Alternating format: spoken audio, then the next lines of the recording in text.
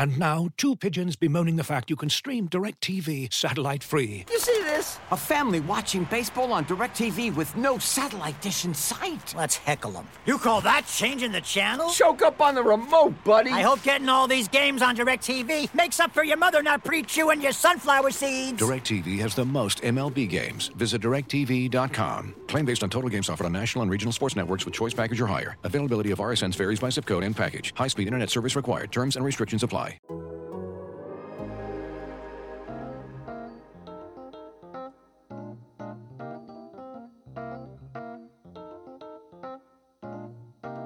Hello and welcome to an all-new Game Notes podcast, the Utah Jazz podcast on the Athletic Podcast Network. I'm Dave DeFore, joined as I am every single week, except for last week, by Tony Jones, our Utah Jazz beat reporter over at The Athletic.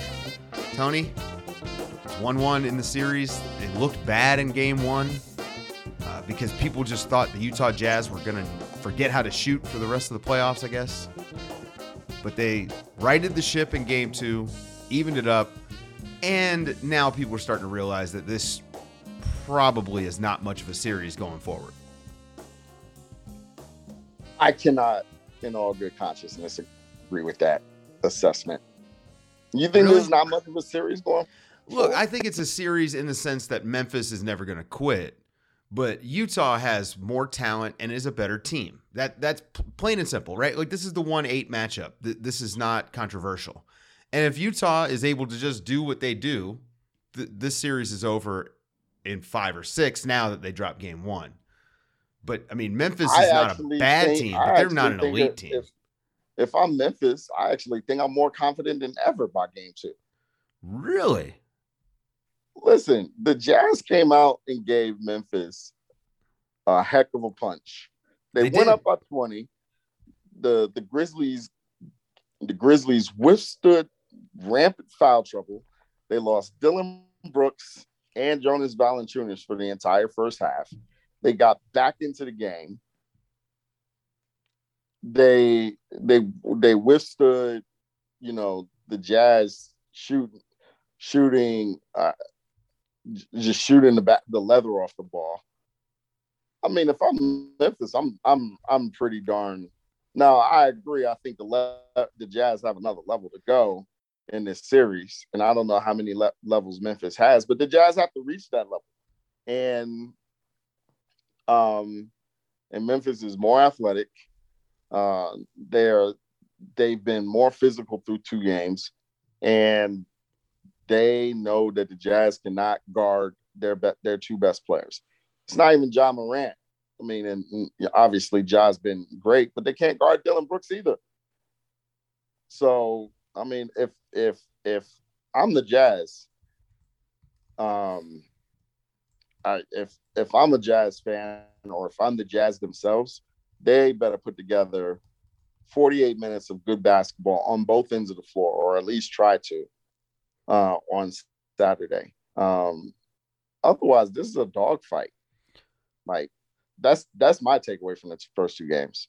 Oh, so here's the thing. I'm not saying that this is a walk in the park for Utah by any stretch of the imagination, because Memphis fights. Like, the grit and grind thing, that's not necessarily a style of play, but it certainly is how those guys are. I mean, it's pretty obvious that they're a bunch of dogs. We see that. But there's a talent gap. Utah is just a way better team. They've got more talent. They've got more experience. That matters too. And they got shooting, which Memphis really doesn't have. And so I just think that what we're seeing out of Memphis has probably been the peak of what they can do. And like you mentioned, I think Utah has another gear, and maybe even another gear on top of that. I mean, we've seen it at points in this season. I don't know if they can get there with Donovan being limited the way he is. But otherwise, I think the second game, much more in line with how I expected the first game to go. Coming out shooting like that, especially getting that role player shooting that was missing in game one. Mike Conley in game two was just excellent. That's one of the better games of his career, right? Mike Conley was surgical in game two. My man had a scalpel out. It was just that's what won the Jazz game too. that Mike Conley and Rudy Gobert pick and roll. That was special. Memphis did not have an answer for that. Now the question is, can they find an answer for that? I'm not sure that they can without leaving the shooters on the wings. And they don't want to leave the shooters on the wings because then they'll just, then it'll just be target practice. But the question for me is, can the Jazz find an answer for Ja Morant? And I'm not sure the answer to that is yes. What is your answer for that? I need to know what you think. I just don't know that there is one, right? Like Utah has too much talent. Like who do you want to get beat by? Answer for Ja Morant. The Ja Morant answer. Can the Jazz guard that man? Well, so okay, you can't guard him individually, and if you're gonna drop and allow him to get into the paint, he's gonna get that floater, and so you're either gonna have to say we live with that, or you're gonna have to adjust. And I just the adjustment is play higher, pick him up higher, try to keep him out of the paint, but then you've got to worry about Valanciunas and. I don't know, man. I think you probably are just like, we're going to live with this and hope he starts missing. Hope we can do a better job of getting a hand up, when he does get into the paint. But they're absolutely punishing them inside. And it's all because of Ja's penetration. So I think that you're just going to have to step up higher and meet him. Plain and simple. You're going to have to, you have to work out your backline help because Jonas will feast on those dump offs. But they've got the personnel. They should be able to handle that. Well, here's what the Jazz can make it a math game if they do one thing. And by the math game, just outscore Memphis by 25 from the 3-point line. But they can make it a math game and say, okay, Ja, you can have as many floaters as you want, score 35 on floaters. If they do two things, A, choke off everybody else. That means, okay, Ja, you get your 35, but, you got to do something with Dylan Brooks. Dylan can't get 25. And keep Ja off the free throw line. He shot 20 free throws on Wednesday night. So if you do those two things, you can still relatively live with Ja Morant getting into the lane and making 18 floaters. He's not going to make 18 floaters every game, right? Like that's the other thing is that there's also a little bit of he's got to come back down to earth. You're not going to put him on the free throw line 20 times a game, Theoretically. Well, right. Yeah, I guess it is theoretical. He is getting to the line like he's Michael Jordan. I mean, he's lived at the line. Listen, 1 year ago, we were saying the same thing about Jamal Murray. He can't keep this up, right? Like, he can't score 40 again. Oh, he scored 45. Oh, he can't score 45 again. Oh, he did it again. Like, eventually, you gotta step up and stop people. And that's, you can't just you can't just say law of averages with Ja Morant in this series, because if the Jazz keep defending like he is, yes, Ja Morant's going to go and score 40 again and do it on like 25 shots, which is ridiculous. You can't let people score 47 points on 25, 26 shots. So I think you got to switch up the coverages. You got to go over the picks. You got to go under. I think a couple of people, I think there's I think there's a large contingent of people who just want to go, so far under the screen to keep them out of the lane. I'm not sure that's the answer because, I know what the percentages say, but I think Ja Morant's fully capable of making 5 to 6 or 7 threes to combat such a defense. I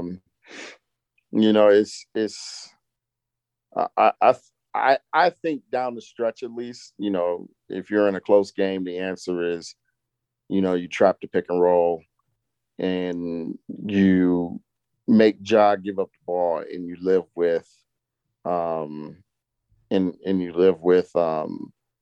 Memphis playing 4-on-3 downhill. But the thing that if you're the Jazz, which you can also do to combat this, is just score a lot of points. Yeah, exactly. And they're good at that. So you score a lot of points. That means you give up 40 points to Ja Morant, but it's still like a 10-point game down the stretch. Like, you can still do that. But I don't know if the Jazz are going to be able to do that on the road. It's just going to be a different environment in Game 3 and Game 4 than what the Jazz have been in. I think I come across as dismissive of Memphis a little bit. But the truth is, I think I just believe more in Utah, in them being who they are and who they were in the regular season, than I do Memphis being the team that has come out and played like this the last 2 games, if that makes sense. I mean, they're a young team, and they've really, really played well. I feel like they're playing above their head a little bit.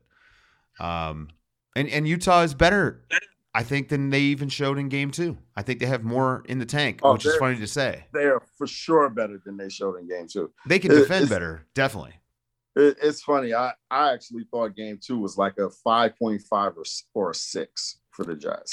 Mm-hmm. I thought they played well offensively, but I thought, that entire, everything that they did offensively almost was negated by how poorly they played defensively. They gave up 130 points to the Memphis Grizzlies. This episode is brought to you by Michelob Ultra, the official beer sponsor of the NBA. Want to get closer to the game than ever before? Michelob Ultra Courtside is giving fans the chance to win exclusive NBA prizes and experiences like official gear, courtside seats to an NBA game, and more. Head over to MichelobUltra.com/courtside to learn more. Looking for an assist with your credit card but can't get a hold of anyone? Luckily, with 24/7 U.S.-based live customer service from Discover, everyone has the option to talk to a real person anytime, day or night. Yep, you heard that right. You can talk to a real human in customer service at any time. Sounds like a real game changer if you ask us. Make the right call and get the service you deserve with Discover. Limitations apply. See terms at discover.com/creditcard. 47 points to Ja Morant. It was like 60-something points in the paint. Again, the Memphis just ate in the space that Utah allowed them. But this is like, when they played Phoenix and everyone was like, Chris Paul was torching them. Same spots, same exact spots. So this is not something new for Utah. Like, this is the weakness in the defense that we've kind of talked about all year. It's that the soft underbelly in the mid-range. And it wasn't going to be a problem until you got to the playoffs. But I didn't expect it to be a problem against Memphis. So you got to find a way to contain Ja. And it may even just be that Ja comes back down to earth, from that range, and you don't put him on the line as much, and everybody's sitting pretty, and you get 20-point wins the rest of the way. But I just don't know if I trust them to solve that problem yet. But they need to do it before the next round. Yes, they need to do it for the next. Hey, you know what? I'm not scared of you guys. How about this? You ready for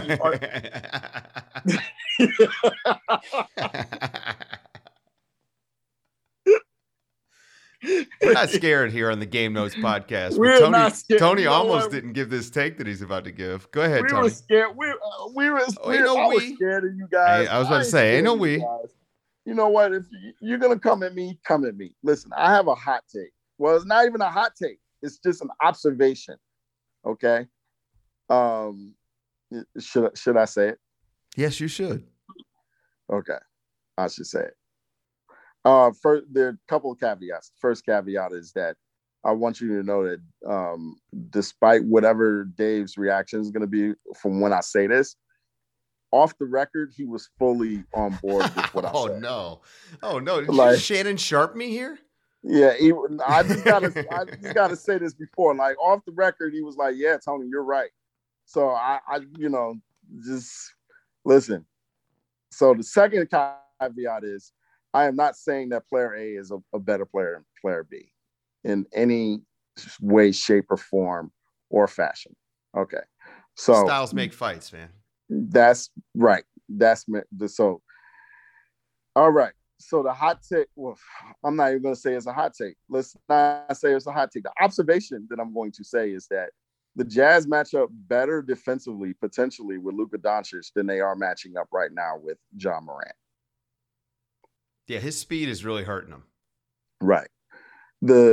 So, you know, Royce O'Neal is a better defender on Ja Morant, LeBron James, Kawhi Leonard types than he is on.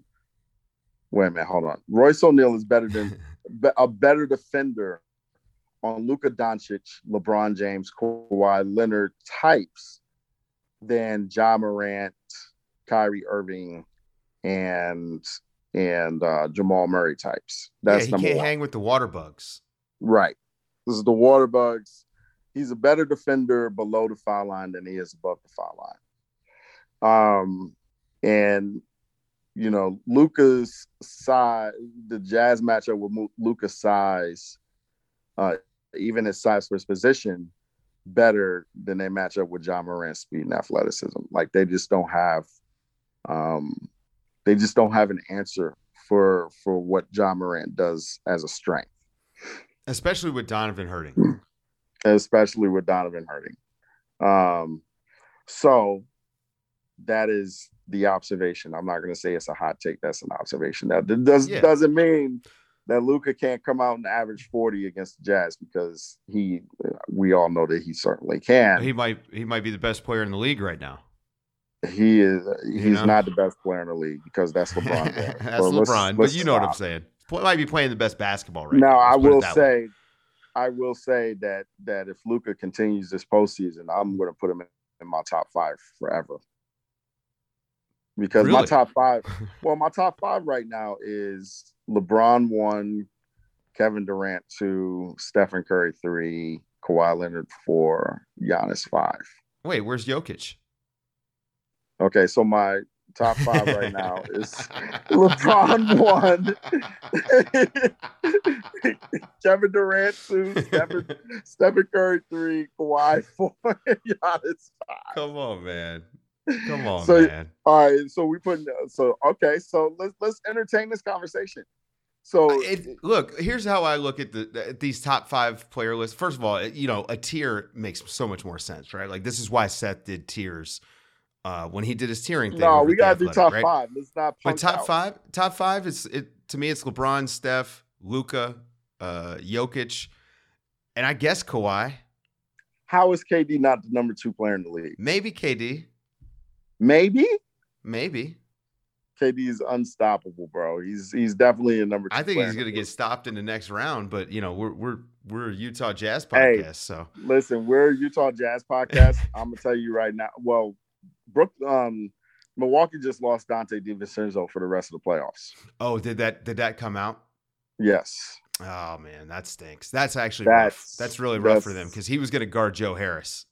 Yeah, so we're Jeff Teaguing it right now. But the Nets aren't going to have Jeff Green, and who knows what he looks like when he comes back, because that's big, because he was probably going to guard Giannis. That's big, because he could guard Giannis. Now you got, because Blake's not guarding Giannis. So now you got to have Kevin Durant to guard Giannis. Yeah. All right, look, let's get back to the Utah Jazz. That's enough of our pilot of our national show. Right, exactly. Talk to me about Donovan Mitchell. I thought he looked pretty good for the first, 2.5 quarters. And then, I'm not sure if it was after the fall where he kind of hurt his butt, right, or, he went back and had to get retaped. But I didn't think he looked as good in the fourth, and it looked like maybe the wheels were starting to fall off. Maybe it was conditioning, I'm not sure if it was the ankle. How do you feel about Donovan and how he's looking right now?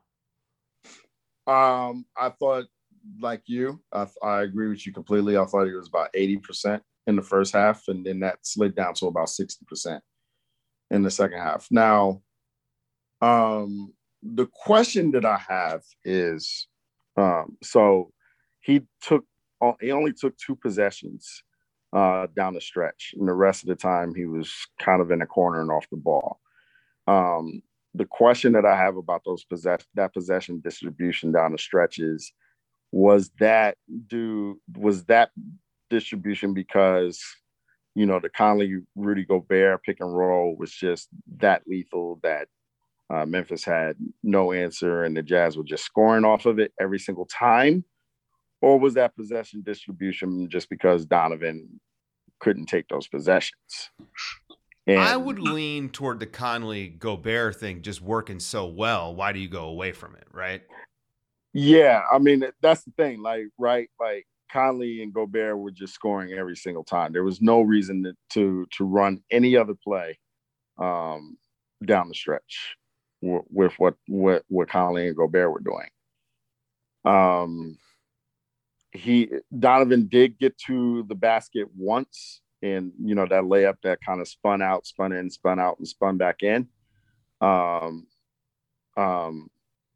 I did not think that he had his normal burst off the dribble.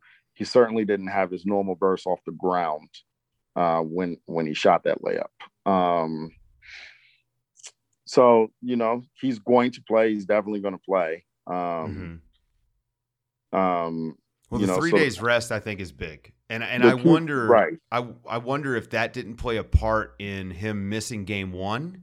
I wonder if the training staff said, let's do game two, and then you get 3 days off before game three instead of having to basically have 1 day off between games and not enough downtime to make sure that they get to. I mean, the big thing is that they're checking that ankle the day after the game that he plays. Right. It's not about the day of. I mean, getting these guys through the game, the training staffs can do that. I mean, we're seeing this with LeBron James and whatever they're doing to his ankle. But they can get him through a game. It's, can you have him ready for the next one? That's the problem. And I think that's probably why he was such a late scratch. And I'm just guessing here, This is another reason why the Jazz, if you're the Jazz or if you're a Jazz fan, you're just hoping that the Jazz just come out and just take care of business in game two and game three. I mean, in game three and game four. Because the longer this series goes, I mean, this series is going every other day after this game. Right. So, the longer the series goes, that's more wear and tear on Donovan's ankle. If the Clippers don't show any gumption in that Mavs series, that series could be over by this weekend. So it's just, if you're the Jazz, if you're the better team, and if you're indeed the better team, just go out and win this series in 5. Because if it goes 6 or if it goes 7, that's just wear and tear. That's just more wear and tear that Donovan's ankle doesn't need. And the next series is definitely every other day. It's not going to be spaced out. So you need to get as much. And let me ask you this. If you're the Jazz, let's say you win both games in Memphis, do you rest Donovan for game 5? No, I don't think you get cute with it. I think you do the thing that works, and Donovan works, right? Mm-hmm. Mm-hmm. Yeah. Yeah. I think, look, and here's the other thing, man. You got to get him used to being able to play. Yeah. He's going to have to play in the next round. And so I think as long as he's progressing in a way that he should be cleared to play, you play him. And I think if they feel like he's deteriorating, then don't play him. But I feel that way about whether it's, whether they win the next game or lose the next game. I think that's how it's got to go. Because, again, this is about more than just one playoff run. Like, they're probably hoping to have playoff runs like this the next 4 years with Donovan right. Mitchell. I'm hoping. You know what I mean? They're hoping. So I think you've got to serve two masters at the same time to a certain degree here, right? You have to do what's best for the team in the short term, but you also have to think about the long-term health of not just the ankle, but what the ankle can lead to. It can lead to knee issues. It can lead to hip. It can lead to back and all of these other kinetic chain things that can happen if you've got an unstable ankle. So right. I think that they're going to take an abundance of caution. I'm not worried about that. And after watching how they scratched him from game 1, I actually think this is a good thing. They're taking care of their player. That's their job. It's awesome. Yeah, it was I think, the philosophy is definitely good. You just kind of say we're playing for 10 years down the road, not for, 10 minutes down the road, that type of thing. So, and it's not a finals, man. Look, if this was a conference finals or a finals, I bet Donovan Mitchell is playing in game 1. Because you save your bullets, man. You can't just say, I'm going to go out here and wreck my ankle on a first game of the first round against the 8 seed. And this is no disrespect to Memphis, but these sorts of calculations have to be made. Yes, for sure. Anyway, how do you expect the rest of the series to go? Do you think it is over in 5? Do you think they pull that off, or do you think Memphis has another one in them? I think Memphis has another one in them. I mean, I'm not going to predict that, but I mean, let's put it this way. I think the Jazz have to play their best game in the series on Saturday. I agree with you. That's because right now Memphis is so full of piss and vinegar. Like, they're going to be jacked up. Like, game 3 is not going to be easy. And I think the rest of the series is going to be dictated by what happens in game 3. I think if the Jazz come out in game 3 and just absolutely stomp Memphis, then, I think it would help the Jazz going forward because I think Memphis, from a confidence standpoint, would be like, okay, we gave these guys our best shot, and they just took it and smiled. But I think if the Jazz win by a possession down the stretch, or if the Jazz lose, then this is just, it's just gonna go 6 or 7. If the Jazz lose, it's going 7. And I mean, if they lose, it's because they can't solve this Ja Morant problem. And that's a problem. Yeah. That's a real problem. Yeah. All right. Well, everybody, make sure that you're following Tony's work over at The Athletic. It's been awesome so far in the playoffs, and I think that the best is probably yet to come. So go and do that if you haven't already. For Tony Jones, I'm Dave DeFore. This has been the Game Notes Podcast, and we'll talk to you guys next week with another episode.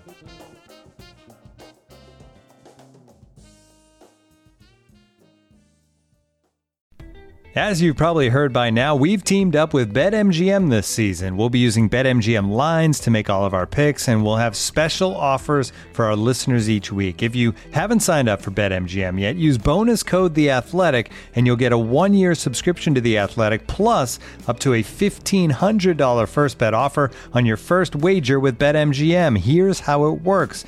Download the BetMGM app and sign up using bonus code THEATHLETIC. Make your first deposit of at least $10.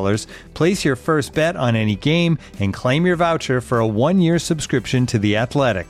See BetMGM.com for terms. U.S. promotional offers not available in D.C., Mississippi, New York, Nevada, Ontario, or Puerto Rico. Gambling problem? Call 1-800-GAMBLER. Available in the U.S. Call 877-8-HOPE-NY or text HOPE-NY 467-369 in New York. Call 1-800-NEXT-STEP in Arizona. 1-800-327-5050 in Massachusetts. 1-800-BETS-OFF in Iowa. 1-800-270-7117 for confidential help in Michigan. 1-800-981-0023 in Puerto Rico. First bet offer for new customers only in partnership with Kansas Crossing Casino and Hotel.